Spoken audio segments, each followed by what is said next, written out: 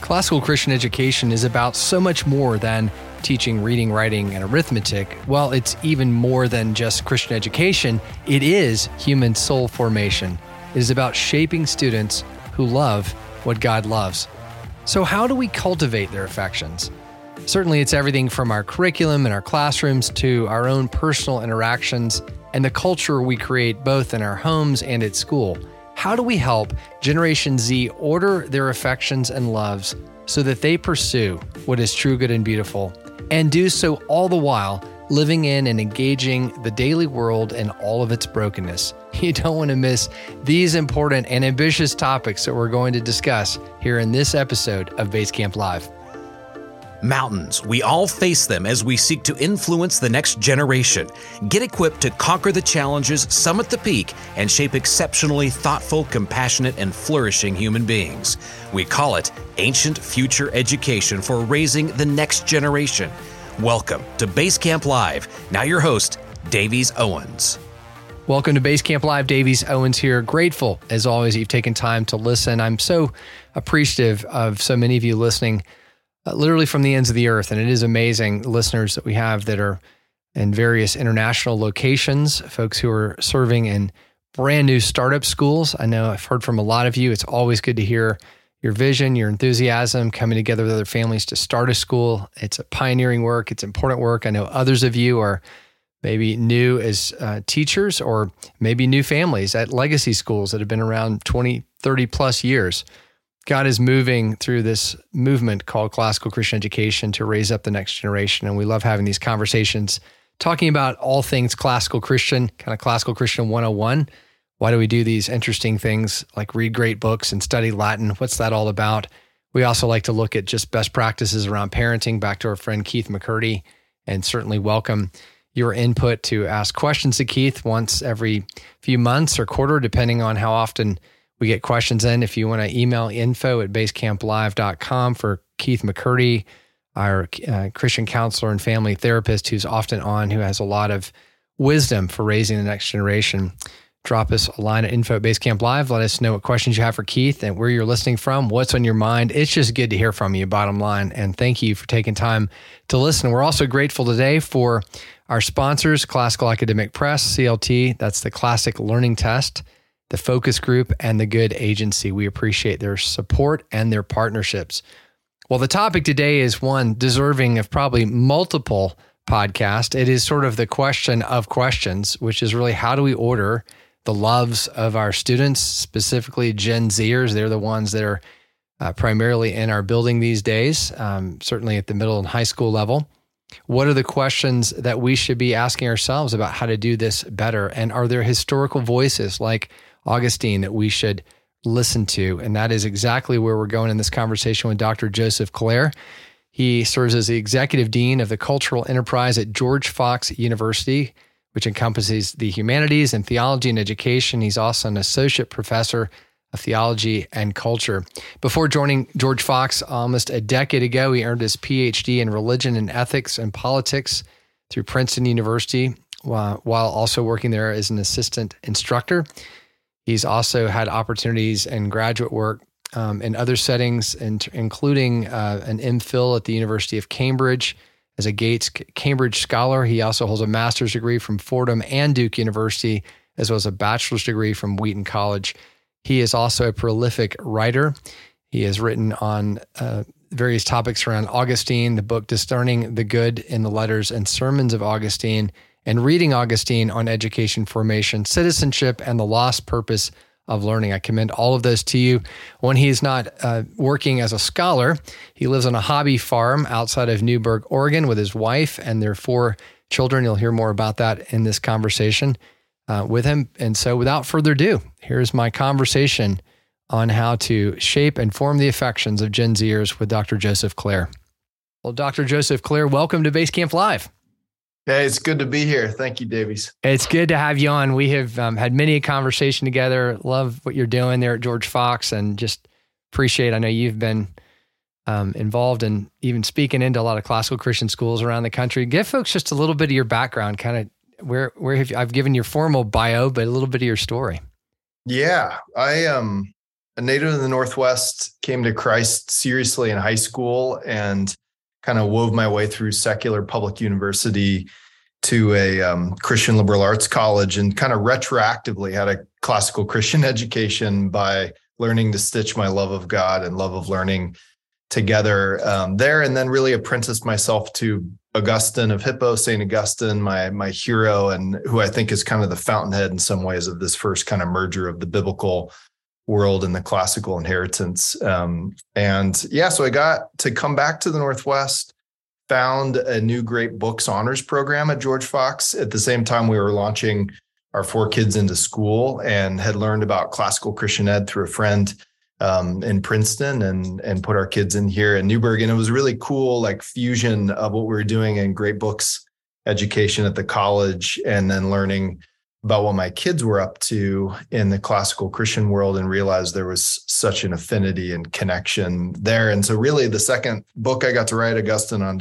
Education, Lost Purpose of Learning, was kind of a moment where I merged my love of Augustine and coming out of grad school world with what I was seeing happen in my kids' lives in classical Christian, what I was seeing happen in the seminar room in the Great Books Honors program. And so it's kind of this conversation. I was a dialogue with Augustine about learning. So wow. That's how that came about. Yeah, we're going to get into Augustine in just a moment and some of your story on it. But you're in a really interesting kind of strategic position in that you're watching, class after class of students coming through, and over the generations, different shifts that are happening. I mean, give us just a sense. What are you seeing there at George Fox in terms of maybe the freshman class as they come in, and what's going well, what's maybe more challenging? If you just had to make some broad observations of this generation, what are you seeing?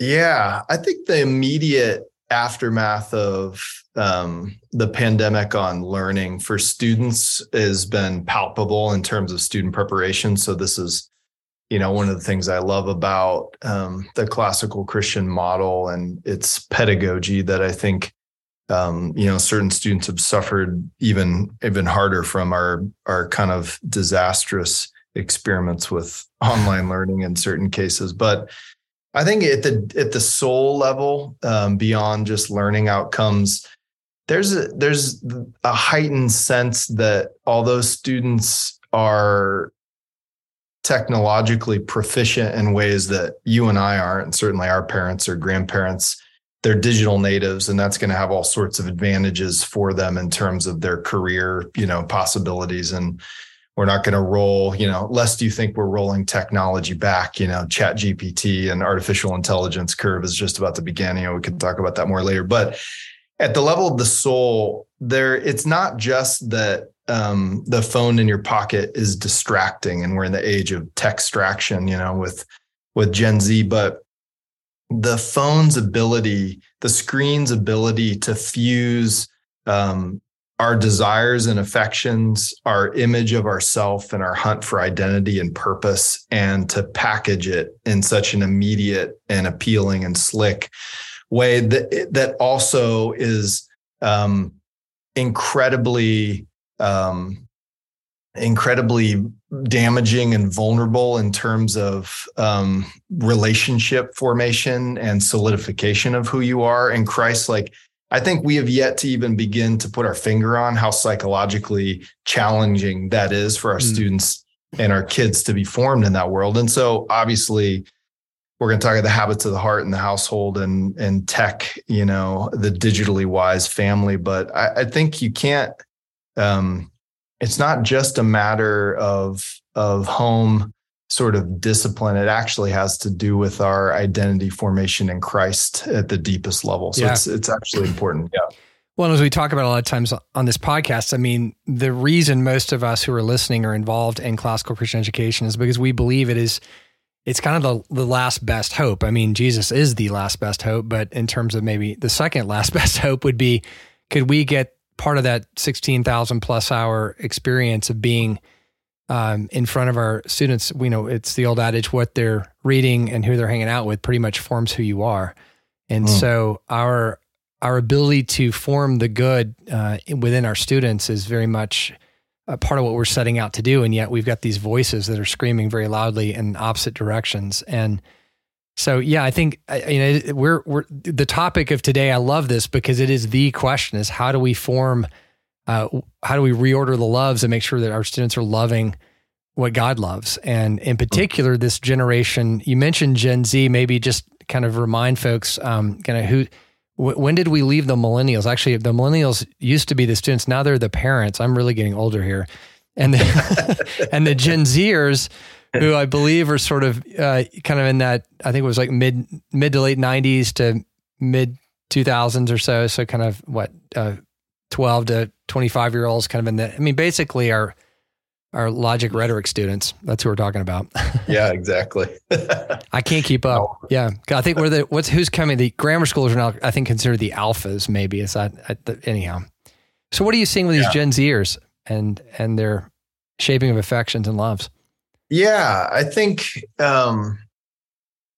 it's a double-edged sword, as I said. So I've just been journeying through Colossians and kind of rethinking Augustine's, famous definition of virtue, which is, he kind of boils it down in City of God 15, this idea that virtue is fundamentally about ordering your affections toward the good, toward the higher things. And Paul says in Colossians, the epithumia in Greek, this kind of like over desire, is connected to idolatry. And so there's always been this like challenge for human beings to make good things ultimate things, in that kind of fundamental sense of the idolatry of the heart. You can take your good affection for beautiful things or for, alcohol for adults or whatever, and all of a sudden it's an addiction, it's a distraction, it's destruction, even in some cases. So we're all plagued by, I think, the idols of the heart. But how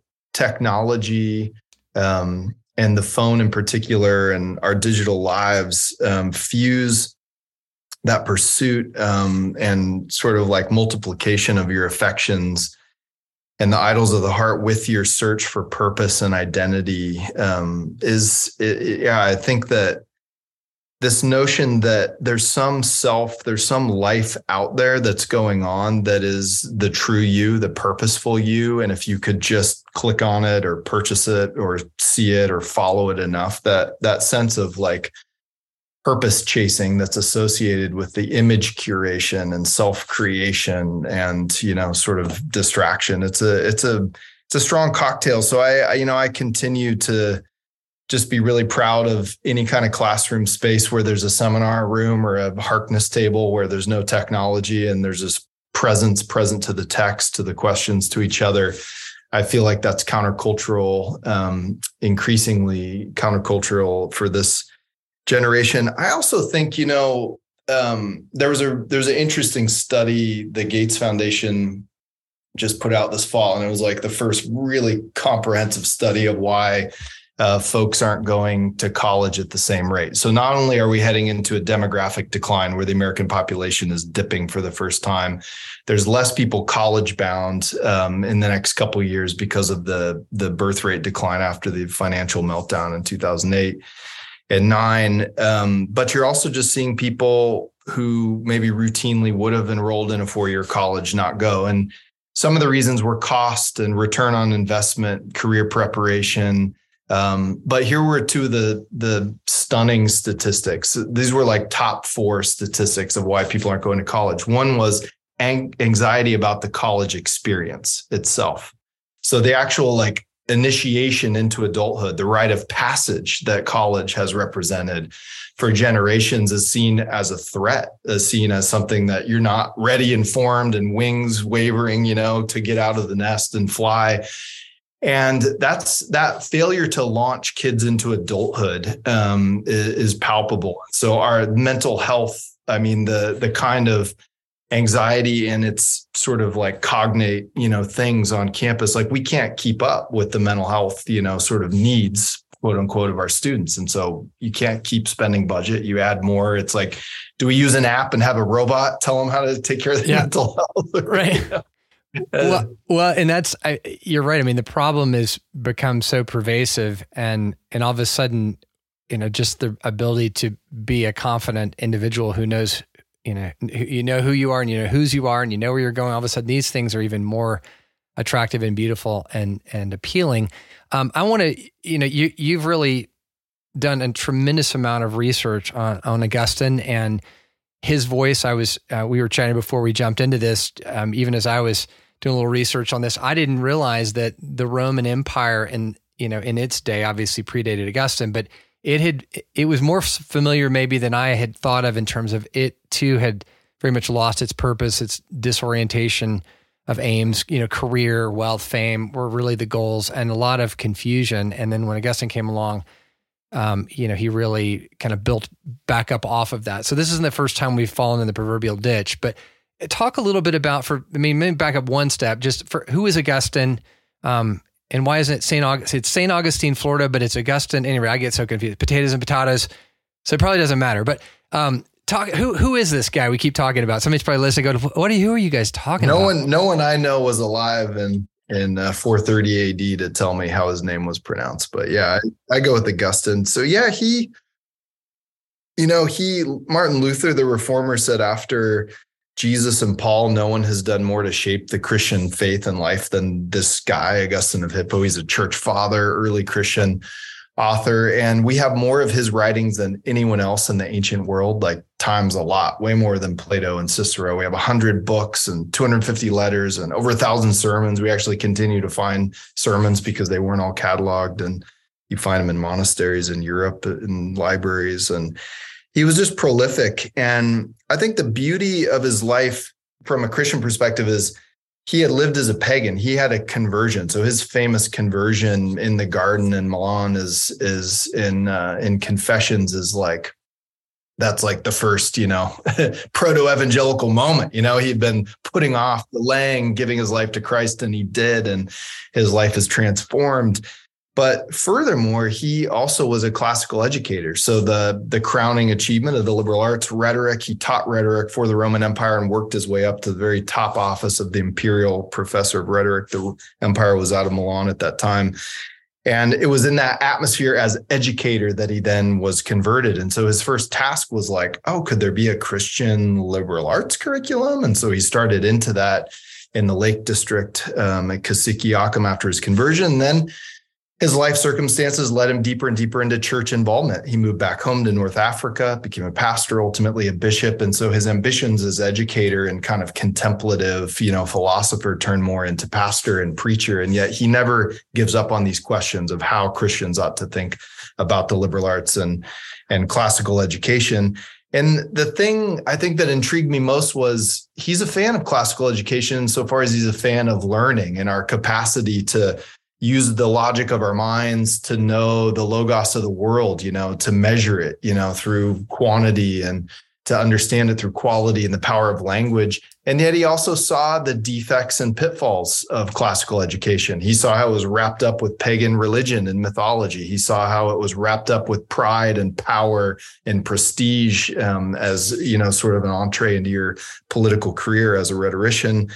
And I think that it's that kind of critical yet grateful appreciation of the classical inheritance and the sensitivity to the way the biblical worldview actually clashes at key points with a classical understanding that intrigued me most. So I think, reading Augustine and getting Augustine, as I said, is kind of the fountainhead of classical Christian learning. And in some ways, he's so modern. I mean, most of our students read the Confessions, which is kind of his spiritual autobiography, first autobiography in Western history. No one had written about their own life in this way. And of course, he's not writing to find himself. He's writing to see the fingerprints of God and how God found him.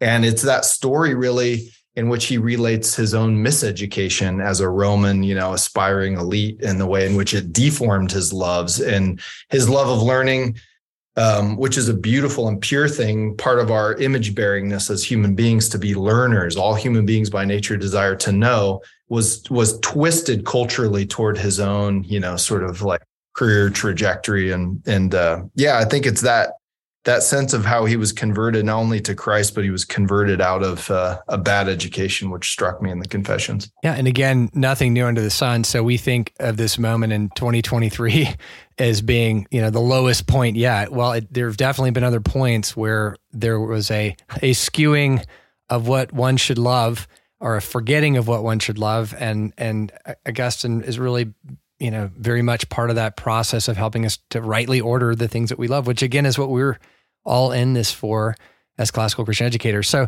I want to take a quick break. When we come back, I want to get into one of the things I know that so often we quote him as well because of this notion that we are, John 17, we're to be in the world, but not of the world. So what I love is that he's not saying, hey, let's all go build a fortress and hide inside of it and, live out in the desert, but let's actually figure out how to engage the world, as messy and complicated as it is, but do so in a way that doesn't compromise who we are, but allows us to be in. So there's this kind of two kingdom tension that he talks about in City of God that I think is irrelevant as well for how we help young people order their love. So we're going to take a quick break and we'll be right back with Dr. Joseph Clair.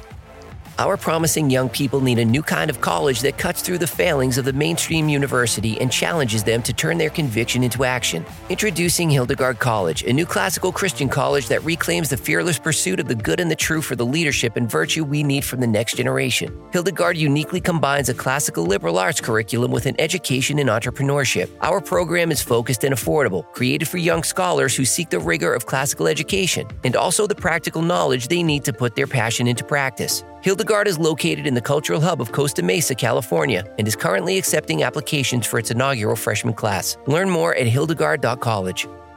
Joseph, one of the things that's such a reality, as I right before break talked about, even Jesus' notion that we're to be in the world and not of it. And I think we all, increasingly as we read the news, start maybe wishing for not being in this world and being, not necessarily going to heaven yet, but just being in a place that isn't so contentious. And here we are trying to raise up a generation of young people, and there's a point at which we need to insulate them and protect them in the grammar school. But there's also a point where we have to begin to help them discern how to navigate life, and whether that's technology or just peer pressure. And quote I say all the time, I call it the 301 problem. We kind of regulate our culture as classical Christian folks between 7:45 and 3, but at 3:01, Cyclops, a one-eyed screen monster, comes out, and there's this whole other voice. And I was talking to a head of school recently who said, one of the concerns is that we're really inadvertently allowing dualism to creep in, meaning we have created a generation, or we could, this is not for sure what, we don't want to do this, but, students that are very comfortable and very genuinely committed to the first half of the day, wearing the uniforms and, quoting Plato's Republic and doing all these virtuous things we say that they should do and that they say back that they really mean. But at 3:01, they shift almost into a different culture. It's like, mom is from Germany and dad's from France, and they love both mom and dad and they speak both languages and they're not being insincere. But at 3:01, they're shifting into a very different culture and they don't see the disparity between the two. How do we help students love what is true, good, and beautiful 24/7, not just in the morning half of the day? Yeah, totally. I think this is the challenge. It's the challenge for the church, challenge for Christian education, full stop, is that there's a need for differentiating yourself from the world, from the forces out there, from the corruption, the decay. And that's the beauty. It's the city on a hill. It's the Benedict option. We're doing something different. We're going to survive the kind of ruins, and the decay and the chaos. But there's a fine line there between loving the true and the good and the beautiful and having a coherent enough family and household and church and community that the practices and the worldview match up. And then it turning into a kind of resignation from the world, resentment, alienation. And I've never felt, not obviously I'm in the middle of my life, I hope, God willing, but I've never felt the score of alienation as high as I have in our culture, in the sense of like, people just feel like this used to be my town and it isn't any longer. This used to be my country and it's not. This used to be my church and it's not. It's just everywhere you look, the sense of like, the sense of alienation, estrangement. And I think the beautiful thing about the gospel, and Paul the apostle is just emphatic about this, is that we are fundamentally alienated from the world because we're alienated from God. And God in Christ has set to reconcile, to draw back together what's alienated and broken in Christ. And that gives us a vision of culture and of the world that sees us as being part of that reconciliation in the body of Christ, drawing things back together into wholeness. I also think the Christian narrative of a beginning, a fall, a redemption movement and a coming reconciliation and new creation gives us a different perspective on history and time and where we are that ought to make us not cloistered or retrospective exclusively in our education, but actually forward and future oriented, seeing the novelties of culture as always in need of illumination and redirection toward their true end in God. Now, sometimes culture is off the rails, it's dark and demonic and death metallic or whatever, but I also think there's times in which technology, even artificial intelligence, all these things are going to be neutral in the sense that they need to be put to good use and toward good ends for human flourishing, for the glory of God. And I think my son, actually, I applaud and admire him, and of course I would, but August named kind of toward my hero Augustine, but he's just one of these kids who seemingly just loves the Latin, the classical piano lessons, the logic, and all these, just loves his classical education and is just always watching these interesting little YouTube clips on the future of artificial intelligence and where things are going. And I've tried to be very guarded, doesn't have his own computer, doesn't have his phone, he's a teenager. We're trying to do it within bounds and discipline, but we're trying not to set up a paradox for him that his education is about something else in the past. And we're actually trying to run from this world and go back or do an end run around modernity and technology. But we're saying this is forming you so that you can know how to discern what is true and good and beautiful in the world and put it to the right use for God's glory and for others. Yeah. Now, so you're saying that, I was thinking about a conversation I had at a classical conference recently, and they were just talking about the dangers of trying to, which flavor classical Christian are you? Oh, well, we hearken back to the Little House days. Well, we go back further. We hearken back to the, the 12th century. Oh, well, we hearken back to, it's like, well, that's good. And there are values in going through all those time periods, but we're not just trying to build, to your point, a group of people that are just time machining back into the past. And yet, I mean, the topic on the table here is how then are we in the world, but not of it? What does Augustine say about that in a way that, and again, it's different. We all have different tolerances and temptations. What is one vice for one is not interesting to another. And so I guess that's always the difficulty. I mean, for one kid, if they're on their phone for an hour a day, it's probably going to, cook their affections. For other kids, no problem at all. They're deeply grounded. And so this is messy. It's not a simple fix. I know that. It is. Yeah.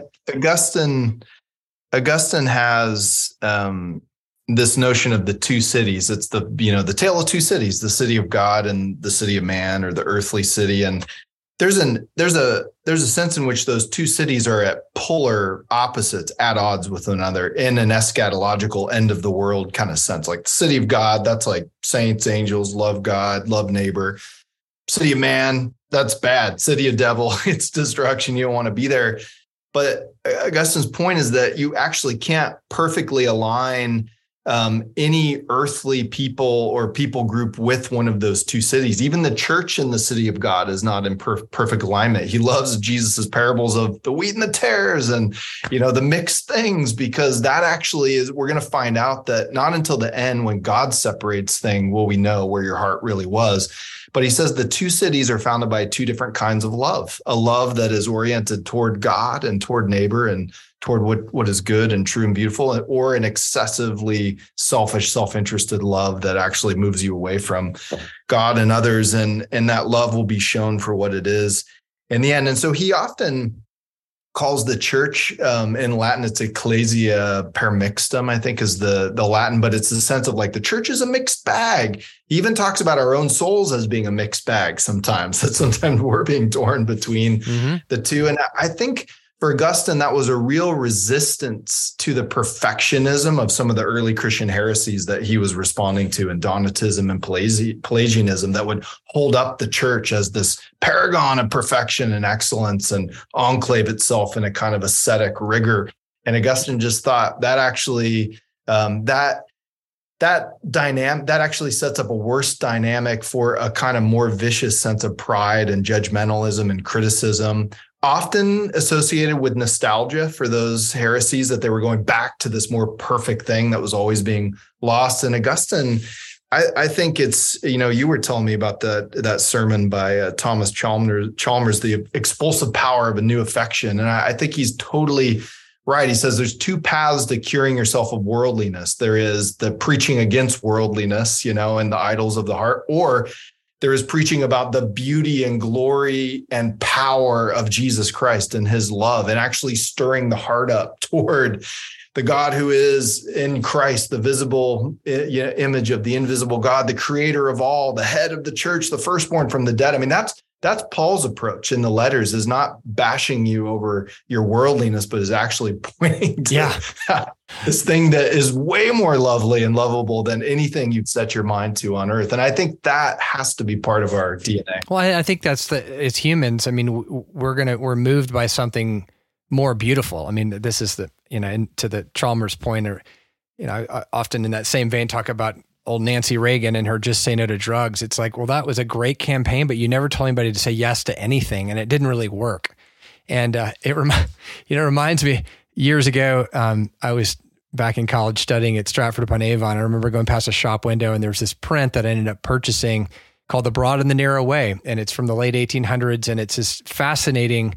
It's like, where's Waldo? There are all these little images, and there's the big doorway, or the big path that goes down the broad way, and then there's the narrow way through the little gate, and there's scripture next to all of these various things. And then the broad way, there's the gambling house and all these bad things. It ends up at the very end, with the flames and the fire. And then, but on the narrow way, you go past, the statues and the people that look rather miserable standing there, but you kind of eventually get to heaven. And it feels like that's the choice set that, is still very much alive today. But again, Augustine's like, well, wait a minute. We can, not that you need to go hang out at the gambling house and, and be a chameleon Christian, but this is the tension. I mean, this is not something new to the church. And Augustine saw it. We have seen it throughout the centuries. And here we are trying to lead students in this same, either just retract or fall into it. We don't teach them how to navigate it. No, exactly. And I think that it's the power of classical Christian ed, is that you should be, rather than creating dualistic lives themselves of this kind of perfect buttoned up,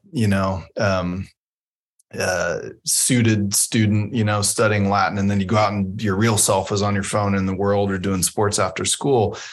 You're helping students at its best. You're helping students out of the dualism that would see their faith as this very small, narrow thing that you do on Sunday morning or Wednesday night, maybe, and you read in your Bible and it's kind of boring and you never really wrap your head around it. And then you go to school and you see the great Renaissance art, or you read Shakespeare, and that's something else altogether. No, it's like you're actually giving them the integrated vision that all truth is God's truth. I mean, that was the kind of clarion call of the early Christians, who saw that we didn't want to get rid of the inheritance of the classical world. We just needed to discerningly see, what was worth keeping. And so I think exactly like I think, C.S. Lewis's great sermon and essay, The Weight of Glory, gets that it's actually the glimpses and brushes with beauty in the world, whether in the natural world or in works of art, that's stirring up a hunger for Christ himself, the source of all goodness, truth, and beauty. But unless your heart can make that journey up the ladder to Christ in affection, those little beauties, those little truths, those little things that draw your affections can actually destroy you if you don't follow them up to their source in God, because you'll never be beautiful enough if you're worshiping beauty. You'll never have enough money and things if you're worshiping. I mean, it's actually like we're freeing ourselves by returning to the source and seeing the source of those things in Christ. So, yeah. Yeah. And then, and it certainly puts the challenge for us as educators and as parents is making sure that what we present is beautiful, and we have the right materials, we have the truth, and we're going to jump into that here in part 3, is really talk about, how do we pull that off? Because it's certainly possible to read the great books and have the big conversations and do it in such a way that's really not competitively as beautiful. I mean, we've got to win the beauty game here if we're gonna truly shape the love. I mean, I think it's certainly Augustine's point of view on this. So why don't we take a quick break? Because I know folks are eager to hear, okay, well, how do we do that? How do we actually help young people love what God loves? It's not a again, a simple fix. It's a constant pushing and pulling, but I love Augustine's own story. I mean, he was not just a perfect kid who grew up in a Christian home and everything was just right. He was kind of a probably, I don't know, if you'd bumped into him around age 13, what do you think you would have run into? Pretty a little punk. Yeah, punk Augustine. Yeah, there you go. Purple hair on a skateboard. Like, that ain't going anywhere. Like, wait a minute. Check back in 10 years. Of course, his mom prayed profusely for him. I have to think that made some difference. Good old Monica. There you go. Yep. All right, we'll be right back and continue this great conversation. At DBU, we believe the future is in God's hands, and our mission is to prepare students to be a light in a dark world.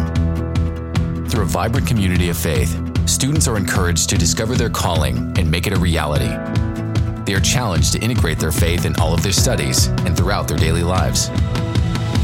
They are shaped to become Christ-centered servant leaders whose heart is to transform the world, all for the glory of God. Are you ready for your future? Then let's go. Do you wonder if the traditional system of higher education is the best way to keep your student on the path to flourishing?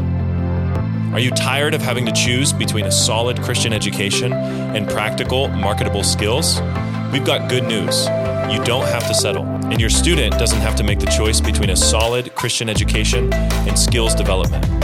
At Excel College, we've combined a world-class classical Christian education with an apprenticeship model that allows students to gain hands-on experience in the field of their choice while providing them with the context to grow intellectually, spiritually, practically, professionally, and missionally, all the while graduating debt-free. At Excel College, students learn how to build a life, not just make a living.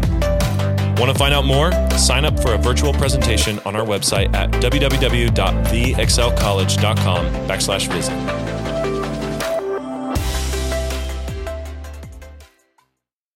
So, Joseph, thinking about the opportunity, this incredible, weighty opportunity that we all have as parents and as educators to really make beautiful things beautiful. I mean, there's no question God set the world up beautifully, and to know Jesus is beautiful, and to see all of the things that have been created in his image, you know, the reflected general revelation, specific revelation. There's so much out there.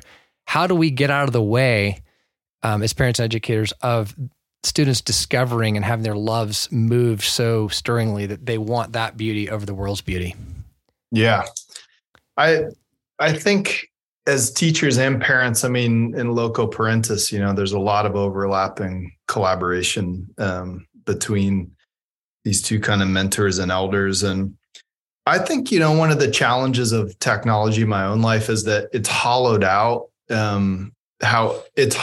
my interest in my local community, because I get more interested in these like super versions of reality, you know, of better visuals, better thoughts on Twitter, better, you know, photos. And I think the main thing we can do for our students and our kids is model a new way of being fully present where we are and building local community in our schools and our churches and our homes, giving up on the glamour of seeking a platform and actually just like investing fully right where we are. And I think, you know, our household, it's not so much what we're saying no to, although we have rules about, you know, technology and when you'll get a phone, and we're on the tight end, all those things, but it's about having a lush, robust household culture around the table, around questions that are asked at the table. And we live on a hobby farm. We've talked about that. It's like the interest of chickens and having a horse. And we just got a golden retriever puppy this weekend, and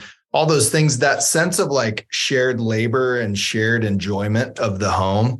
Obviously with the habits of prayer and scripture. And I mean, we go in fits and starts, you know, some weeks and months and seasons are better than us with devotional life and all these things. But the main thing is that the home is a place of hospitality and friendship and welcomeness and beauty. And same goes for the school. I mean, I think the main thing you can do as a teacher in your own classroom or as a leader of one of these schools is to think about, how do I create the atmosphere that's most conducive to the mind and the heart returning to the true and the good and the beautiful and the lovely and ultimately to God. And it can be in a mobile, you know, sort of trailer, you know, startup classroom. I mean, we've had humble origins with our classical Christian school here, and and they continue. But I think the way in which we set up the space and adorn it and carry ourselves in those spaces does a lot to create an atmosphere of openness to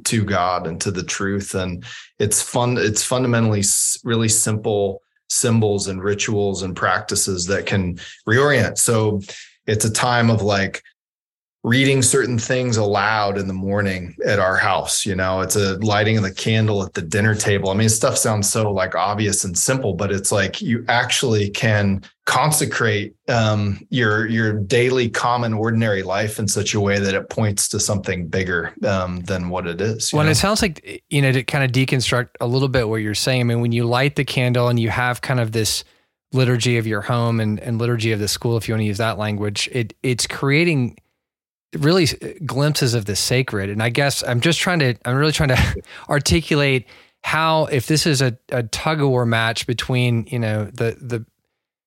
the world on one side and the things of beauty of God on the other, I mean, how do we outweigh and pull harder so that students say, I want that more than I want the other thing? And it really does. It's Eugene Peterson's, it's a long obedient in the same direction. It's kind of over and over and over, like, okay, that was a beautiful gathering at our table this morning for breakfast. And in comparison to the latest, 5 Snapchat feeds, those felt kind of empty. I mean, I think it must be at that very practical, basic level. You eat enough steak, the Fruit Loop just doesn't taste so good anymore. Is that basically what we're saying? I think it is, always with a dash of humor and not taking yourselves too seriously. But I think experimenting with these things that such that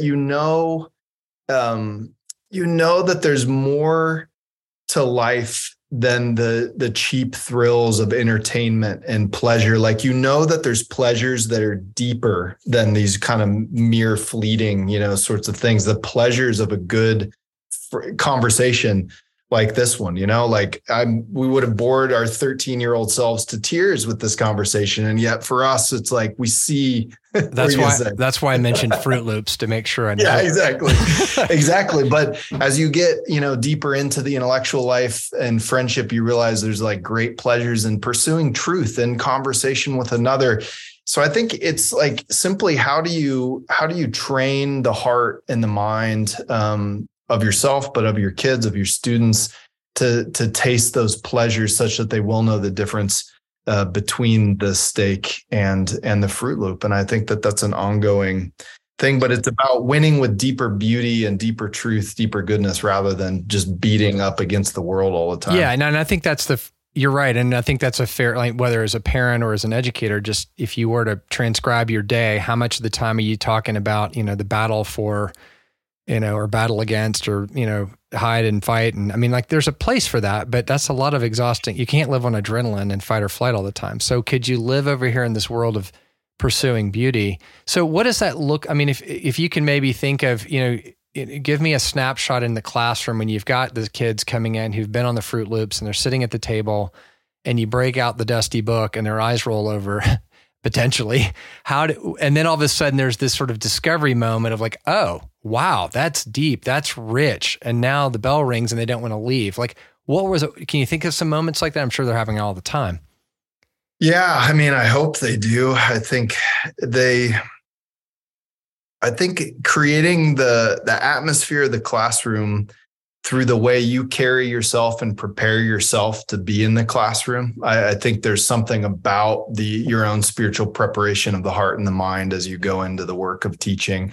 And if you're leading, setting up a school culture that has that sense, not just burning off your email, right before you head into the students. And I do think that sense of like how you set up the classroom, how you get to know students' name and engage with them, those little practices and rituals of recognizing their inherent, dignity and worth as image-bearing creatures, and the kind of seriousness that we take students sort of as human beings, as learners. So obviously not just catering in a kind of cult of youth in a modern sense, but a sense of awareness of the personhood, of the dignity that they have, and seeing them not as the future down the line of the church and of the kingdom, but as right now, as being accountable to their relationship with God and each other. I've always been struck by these ancient, traditions of initiation into adulthood, which we've pushed now past college to I think 35 is when you're an adult in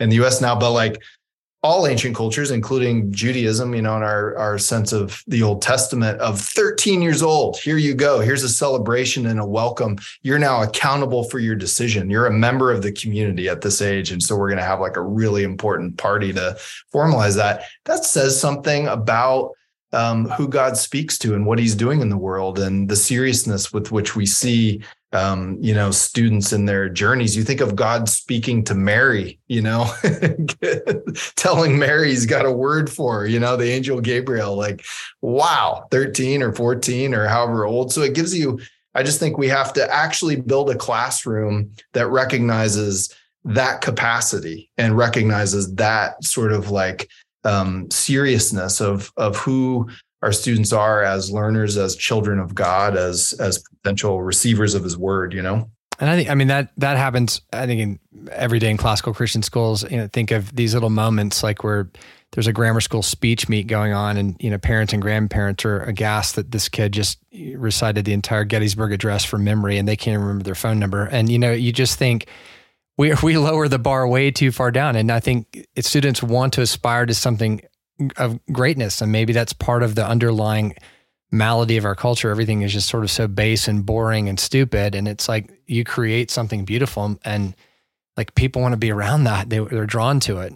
It's rich. Exactly. And I do think, the classical Christian education movement will fail, I think, if it's inadequately yoked to the mission of the kingdom in the church and inadequately pointing to Christ as the truly lovable and worthy thing. If it just becomes about learnedness or intellectual agility or the classical world or ancient languages. And I think we have done ourselves a disservice, I think, for me and certainly for this generation, of minimizing the adventure of the Christian life, the adventure of following Christ and becoming made more Christ-like in our character and our virtues. And it's that's the ultimate and eternal adventure that God has called us onto of discipleship. And so how do we adequately weave that into formative milestones, I think, along the way?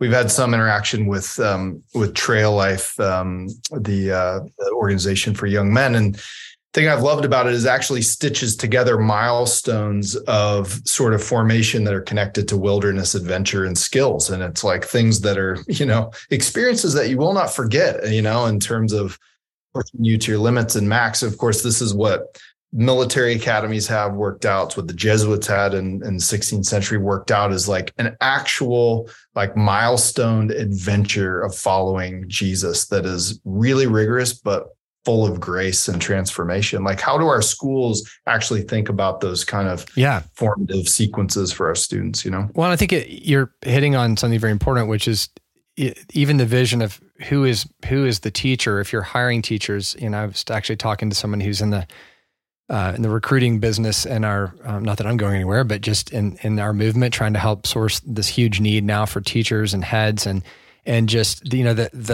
the assumption is, especially for those outside our movement trying to step in, oh, well, you're just looking for people that are trained in the classics, that have the PhD, therefore they'll make perfect teachers. And say, well, that's part of it. But the reality is they need to understand how to move the hearts and the souls of our students as you're describing. And some of that is maybe better learned from examples outside of our own profession, where just shut the door and sit in a desk and flip to page 800 and whatever and read the thing. That might move you, but it might not if you have other things clamoring for you. So that's kind of I think that's a good reminder. So I think as teachers, shifting over, you talked, as a parent, you've got your hobby farm and other things. What can parents do who are listening that just want to, again, help point the loves of their children in the right direction, and just other practical suggestions you've got?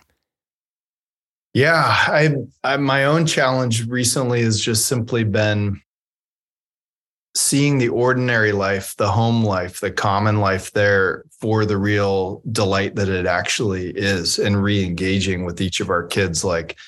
blocks on the floor for the 3-year-old, and building the house, like going out to brush the goats and the horse with the teenage girl who's just horse crazy, like actually seeing my life. I'm so prone toward the kind of totalizing culture of work and career and success and achievement that can hollow out, again, just the richness of the fullness that God has given us. And I think we have to, you could really boil a lot of this stuff down to caught and not taught, and the work of parenting having very little to do with all your instructions and much more to do with them watching the attitude of your own heart toward your life. And yeah, I just find that I want the habits of the household. I want to enjoy the fullness of a meal and a conversation with kids without my phone, without in the back of my mind jogging through all the things I can do to get ahead at work or the thing I'm going to write next. Just that sense of fully, completely enjoying and being present to the common life, which the common life at home is not just entertainment, pleasure, and escape. It's mutual labor and shared work. And there's such delight in that. I think if your kids can catch wind that you are delighting in that ordinary rhythm of work and rest, and labor and delight that God has scripted into his creation, then they're gonna catch that. That's beautiful. And it doesn't require a goat necessarily then to go and pet or, but maybe so. No, that's really helpful. And I think, again, we live in this age where, it's every answer has to seemingly be, completely new and dynamic and unheard of. And sometimes it's like, well, wait, all I got to do is just go on a walk with my child and have a thoughtful meal and put my phone down. Yeah, that actually is going to bear a lot more fruit than maybe you realize. And I think you're right. It's easy to go, those kids today, when it's weird. I've seen a lot of grandparents that won't put their iPads down. So it's not bound to any one generation. It's really the cultural moment we're in. But at any rate, we could keep chatting. I am so grateful for your encouraging word. And thanks for taking us back to Augustine and reminding us that we're not the first folks in human history to have discovered the crumbling of the soul and the need for a rediscovery through an attraction to that which is beautiful, person of Christ, and through our education and through our home life. So, Joseph, thanks for your encouragement. Yeah, thanks, Davies. Glad to be with you. Yeah, we'll have to have you back and continue this great conversation. Thanks again. Hey there, Basecamp Live listeners. This is Davies' daughter, Hannah here, and I want to congratulate this amazing podcast on almost 5 years of incredible content, enriching interviews, and over 200 episodes. So that has brought so much encouragement to people. And thank you for being a part of that. Thank you for supporting this message, this mission. And there are a couple ways that you can help in sharing that message. First of all, please leave a 5-star review on whatever app you are using to listen to this podcast. You can also share it with a friend. That's a great way to get the message out about Basecamp Live. And of course, share your story with us at info@basecamplive.com. There we'll also answer all your questions and more. And any topics that you'd like to hear too, please send them there to info@basecamplive.com. We'll see you next week, everybody. Thanks.